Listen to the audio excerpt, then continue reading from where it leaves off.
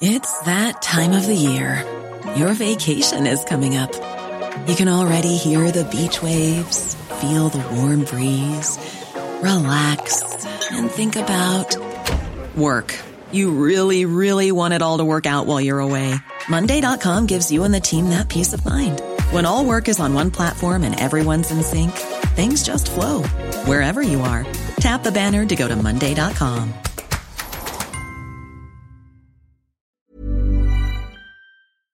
Do you know a student getting ready to go to college? Or are you looking at going back to school yourself? The Woodward Hines Education Foundation and the Get to College program help more Mississippians get to and through college to get certificates and degrees that lead to meaningful employment. They offer free college planning advice, including hands-on FAFSA completion assistance through in-person or virtual appointments. Visit gettocollege.org to learn more.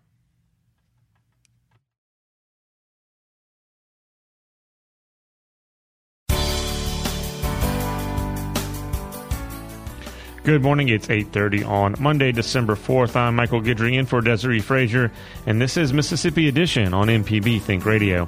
On today's show, a Mississippi man convicted of 2 capital murders in 1994 says evidence and witness testimony used to convict him and sentence him to death is unreliable. Then a Mississippi congressman oversees the first expulsion of a House member in more than 20 years. Plus, immigrants' rights advocates are going door to door in their communities to discuss how a flood mitigation plan could affect Jackson and the lower Pearl River. This is Mississippi Edition on MPB Think Radio.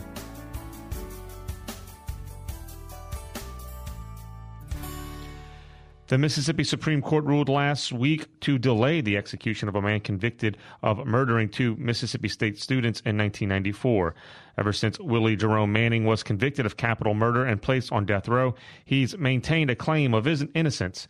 Nearly 30 years later, he's filed a petition asking the state Supreme Court to reconsider evidence in his case before allowing an execution date to be set. Chrissy Noble is director of the Mississippi Office of Capital Post-Conviction Counsel, a state agency. She tells our Mike McEwen that many of the people who testified against Manning have since retracted their statements. Prior to the state moving to set Manning's execution date, we actually filed on behalf of Manning, along with Manning's longtime counsel, David Boyson, a petition for post-conviction relief that reasserts his innocence. His innocence is something that Manning has asserted really at every step since he was arrested in 1993. So even prior to the state's motion to set an execution date, Manning had a petition for post-conviction relief filed. The Mississippi Supreme Court basically held the motion to set an execution date in abeyance, which just means it's kind of stayed, and told the state that it needed to respond to the previously filed petition for post-conviction relief. So the state is required to respond to our petition by December 29th. And could you just walk me through what's the key argument in his petition for post-conviction relief? What are some of the claims that he and that your office is making that they want the state to reconsider? So he has basically newly discovered evidence related to recanting of key witnesses that were basically what people think of as jailhouse snitch witnesses, as well as scientific developments. Manning has provided new expert analysis as well as concessions from the FBI about the FBI's prior fatally flawed hair analysis, ballistics forensics evidence that the state relied on to convict Manning. So we also have evidence now that witnesses have admitted that their testimony was fabricated in exchange for favorable treatment from the state, and that included money and sentence reductions, and those are sworn affidavits that are attached to Manning's post-conviction petition. So really the kind of key things that were used to convict Manning were these hair analysis and ballistics analysis from the FBI. The FBI itself has admitted that its analysis was false, and also these jailhouse snitch witnesses who have now recanted. And as I understand, the hair analysis that the FBI conducted, scientifically it couldn't really determine that it was indeed Willie Jerome Manning's hair that was found in the car where the 2 Mississippi State students were held. and they just described it as African American hair, and that's how they made that determination. Is that correct? That's right. There's not any physical evidence connecting Willie Manning to this crime. There's no fingerprint evidence, there's no DNA evidence, there's no blood evidence, and there's no fiber evidence. What the prosecutor relied on was a hair that the FBI at that point said came from a black person. The FBI in 2013 recanted that and said that that goes beyond the limits of science, that that's basically what we consider in the mainstream to be junk science.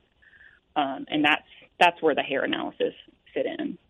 And he was also convicted of a separate double murder, also in Starkville in the 1990s, and that he was ultimately, I guess acquitted isn't the word, that conviction was removed. Is that correct? Yeah, I mean, charges were dismissed. He's listed on the National Registry for exonerees for that case. But yes, the charges were dismissed in that one, and some of what happened in that case is playing out in this case as well. There, the state failed to disclose information that would have proved its key witness lied, even though the state had its information. Witness testified that he saw Manning enter the victim's apartment from the apartment where the victim supposedly lived, but it turned out that the witness that said that did not even live there at the time. He had moved into the apartment about 2 weeks after the murders, and there were notes in possession of the police that were not turned over that would have proved the witness was lying. So at the evidentiary hearing in that case, the witness explained that he was facing charges in Missouri when he gave the statement, and he was afraid also that the police were going to charge his girlfriend. So you still had, you had in that case, something kind of like what you have in this case, where you have the sheriff at the time putting pressure on, desperate people that were incentivized to essentially lie for favorable treatment. Early this month, the state Supreme Court granted a time extension for the state to respond to Manning's petition. And about a week and a half, 2 weeks later, Attorney General Lynn Fitch filed motions on that department's behalf to have an execution date set. Are you aware of any reasoning as to why the Attorney General filed for that? I'm not. I mean, they, do what they think is best for them, and we respond in turn. I do think it's a little bit curious to file an extension of time saying that you need more time because the petition is lengthy and you need more time to, have a meaningful response.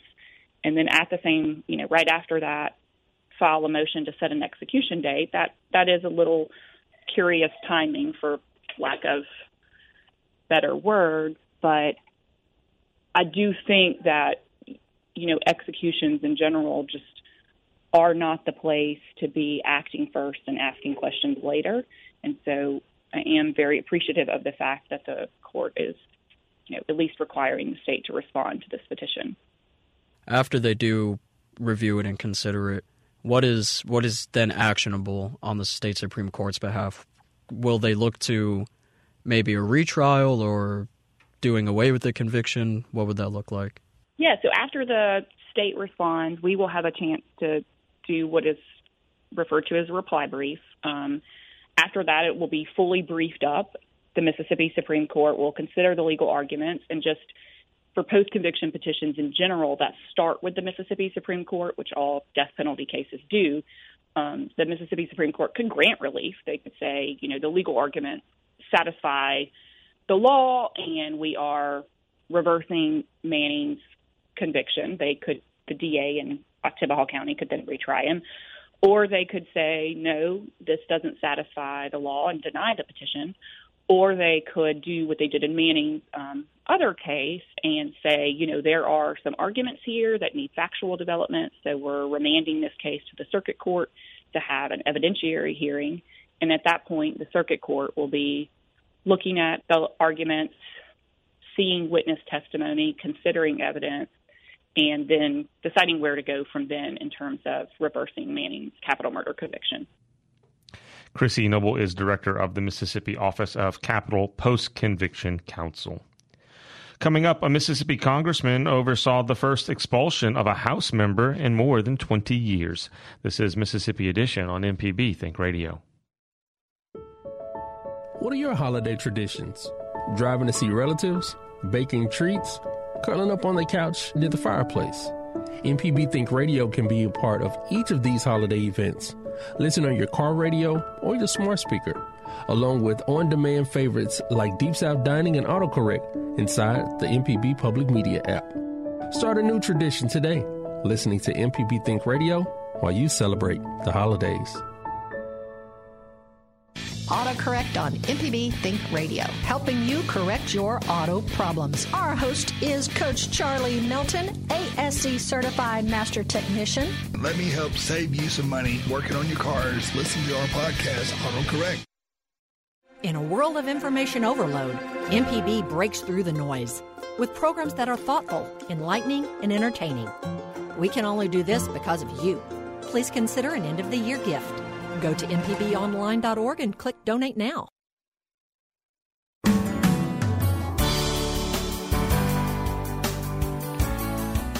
This is Mississippi Edition on MPB Think Radio. I'm Michael Guidry. Former Republican U.S. Representative George Santos of New York was expelled from Congress on Friday after a bipartisan vote of his peers. The vote comes after a report from the House Ethics Committee was released in late November. Mississippi's 3rd District Congressman Michael Guest, Republican, chairs the committee and issued the successful resolution to expel Santos. Former Congressman Santos claimed he was not given an ample opportunity to defend himself in the case, but during a press event held after the congressional vote, Congressman Guest says that wasn't true. So he submitted some of the documents that the investigative subcommittee requested. Many of those documents that we received, and again, we did not receive all of them, many that we received were after great delay. Mr. Santos did not give a written statement after the original member complaint was filed shortly after he was sworn in. He did not submit a statement under oath to the committee. He refused to sit for a voluntary interview, and when we were contacted by his counsel, being the Ethics Committee, we were told that if he was subpoenaed to testify, that he would come in and he would plead the Fifth Amendment not to incriminate himself. And so for Mr. Santos to allege that he has fully cooperated, I would have to say that is not truthful. I would say that he has cooperated only to the barest minimum extent in turning over, again, just a portion of the documents that we requested. So he has had ample opportunity to answer, to defend these allegations. And he had the opportunity on the House floor just yesterday. During the 30 minutes that he was given, he had an opportunity to point out errors or admissions or reasons that the findings of the ethics report were wrong, and he didn't do so. You know, if you look at the report, you'll see that there is even a portion of the report as it relates to the sexual misconduct that exonerated Mr. Santos. You know, so for him to say that the report was nothing but a witch hunt, that we had already predetermined the outcome of that report, is blatantly false. And again, I point to the fact that there was no findings of sexual misconduct, that we agreed with OEC, that we did not believe those allegations. That was contained in the report. So if you look at the report, I would submit to you that the report is fair, that the report is balanced, that the report is based on 8 months of investigations, 40 witnesses, 172,000 pages of documents that were reviewed. The report is some 50-plus pages long, and there are half a dozen binders of exhibits that accompany the report. Santos has been accused of lying about many aspects of his life and misreporting campaign finances. After 8 months of work, the Ethics Committee investigators said they found, quote, overwhelming evidence that Santos had broken the law and exploited his public position for personal gain. Santos was indicted by federal prosecutors in May on multiple charges, but since then many members of Congress have urged that Santos should not be removed from office before being convicted. Guest respectfully disagrees. I understand the precedent that some members feel that this sets the precedent that members can be removed from Congress without a conviction. In years past, many members have chosen to resign instead of forcing Congress to take a vote to expel. But if you look at the report, if you read those findings, again, they find substantial evidence of multiple violations, which in my case clearly supported expulsion. We followed the Constitution and the way that this was to play out. And then the members of Congress have voted today. I take no pride in what has happened today. It is a very solemn day day when you have to remove a member from Congress, and I wish Mr. Santos the best. Congressman Guest also says this case is very much an outlier in the Capitol and expects other members of Congress to respect their office enough to resign when and if necessary. I think that we have seen members who have committed crimes far less than this that have chosen to resign. I think that this is the exception to the rule. The Constitution does not require conviction. We followed the Constitution. We, again, had a very thorough 8-month investigation. I think the report clearly sets out the fraud committed by Mr. Santos and his campaign. And I think the right verdict was reached today. Guest was the only Republican in Mississippi's House delegation to vote for the expulsion of Santos.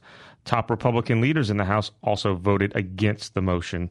Congressman Guest says he does respect the decision of House leaders to allow the vote to go through, though, even though it had the potential to narrow the margins of Republican control in the chamber. No, I'm not disappointing leadership. As a matter of fact, I applaud leadership in the fact that they chose not to whip against this. They very easily, with a very narrow majority that we hold in Congress of 4 seats, they very easily could have whipped against this vote. They chose not to whip against this vote. Most waited until just moments before the vote to announce how they were going to be voting so that not to influence other members. You've seen Speaker Johnson say repeatedly this is a vote of conscience and that members need to vote their conscience in their district. And so the fact that leadership didn't support it in their vote, that's the decision that they have to make. But I do applaud leadership for not whipping against this vote and trying to protect Mr. Santos and keep him in the House of Representatives just to protect one of our very narrow majority. With Santos's ouster, Republicans now have a 3-vote majority in the House. Coming up, immigrants' rights advocates are going door-to-door in their communities to discuss how a flood mitigation plan could affect Jackson and the lower Pearl River. This is Mississippi Edition on MPB Think Radio. What are your holiday traditions? Driving to see relatives? Baking treats? Curling up on the couch near the fireplace? MPB Think Radio can be a part of each of these holiday events. Listen on your car radio or your smart speaker, along with on-demand favorites like Deep South Dining and AutoCorrect inside the MPB Public Media app. Start a new tradition today, listening to MPB Think Radio while you celebrate the holidays.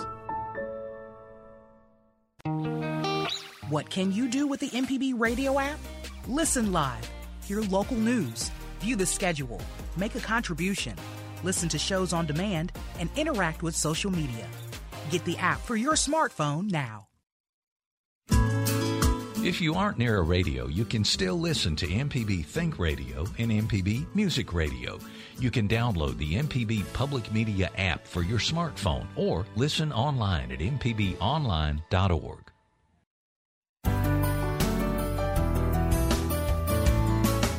This is Mississippi Edition on MPB Think Radio. I'm Michael Guidry. Organizers in Jackson are trying to spread the word to residents about one of the proposed solutions to the city's flooding problems. The project goes by the name One Lake and would allow wide river dredging along the Pearl River just south of the Ross Barnett Reservoir between Jackson and Flowood. It's a project that's been under the microscope of the Army Corps of Engineers as they make a decision on if it will move forward. But organizers in the city's immigrant and minority communities are warning residents that some of those solutions may not solve the issue of flooding there. It would only benefit other wealthy and majority white communities. A volunteer with the Immigrant Alliance for Justice and Equity, who goes by Lauren, told listeners on a web call about the project. By opening the mouth of the Pearl River, these tributary creeks will overflow. We would like you to sign this petition. We're going to send the link out of the petition.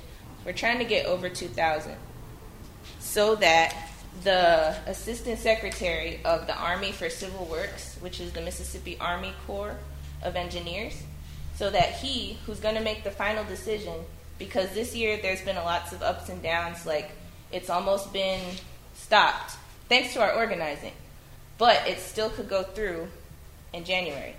So we have to get the word out. We have to get people to come to town hall meetings. And now remember, this is going to affect southwest Jackson and northeast Jackson. Major flooding of the Pearl has long had tremendous effects on minority residents along the river's numerous tributaries in the capital area, which are often creeks. Many run through West and South Jackson. Lorena Quiros heads the IAJE and is helping gather signatures. She says getting this community feedback can help them communicate their concerns better with leaders of the project. There's already some organizing in some of the wealthier parts of Jackson, so we're targeting because we want this to be a unified effort. Unfortunately, people with power and money always separate themselves. We're going to go to the town meetings and we're going to create a unified Jackson effort. I think Brooke and Lauren are going to go to the meeting. That's already happening. And then we're going to have one here for West and South Jackson next Thursday at 6 p.m. So maybe if you guys want to write some notes and give them the address, we're going to have a South-West Jackson meeting here in English and Spanish. But also when you organize, when we organize, and like we're doing this part, we're educating folks, we're talking to folks, inviting them, which you give them something to do, right? So you're going to invite them to a town hall meeting next week, next Thursday. We always have a target. And the target in this campaign, his name is Michael Connor. And why is Michael Connor our target? We have done our investigating on Michael Connor, and he seems to be progressive. He's pro the people. He's an indigenous man, the first indigenous man that was assigned to his position. So what we want to do is we want to encourage him to make the right decision. Quiroz says there are better ways for the state to mitigate flooding in Jackson. There's 3 alternatives to this project. And what we're asking Michael Connor, just to make things simple, I'm not going to go into option 1 and 2. Because when we organize with our community, we want to make things simple. We're going to ask them to encourage Michael Connor to choose option 3.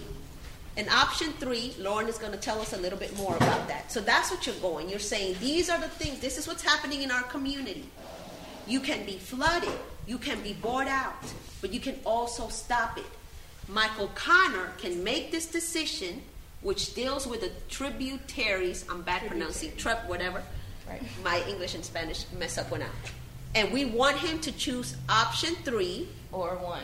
Or so there's 1. 2 options that will not cause construction of a new river. Let's target 1. That's the easiest thing. So because let's do option 3. Because this is buyout. And so buyouts means that they will offer you money for your and supposedly, right? Mm-hmm. Supposedly they're going to ask your permission and they're going to offer you a fair wage. When has that ever happened to Black and brown communities? It's very rare. So we want to narrow our target, and we're going to narrow it down. We've done the research. Michael Connor seems to be progressive, and we're going to get as many signatures, and we're going to say, hey, Michael Connor, choose option 3, which addresses the flooding, which addresses the issue, and he's actually the top of the line decision maker. Proponents of One Lake say it would allow for a major economic development area in Rankin County and parts of Hinds County. One of the most recent floods in the area caused damage to hundreds of homes. Contamination from the waters also reignited issues in Jackson's water system, causing federal courts to place a third-party manager over the city's water utility. This has been Mississippi Edition on MPB Think Radio.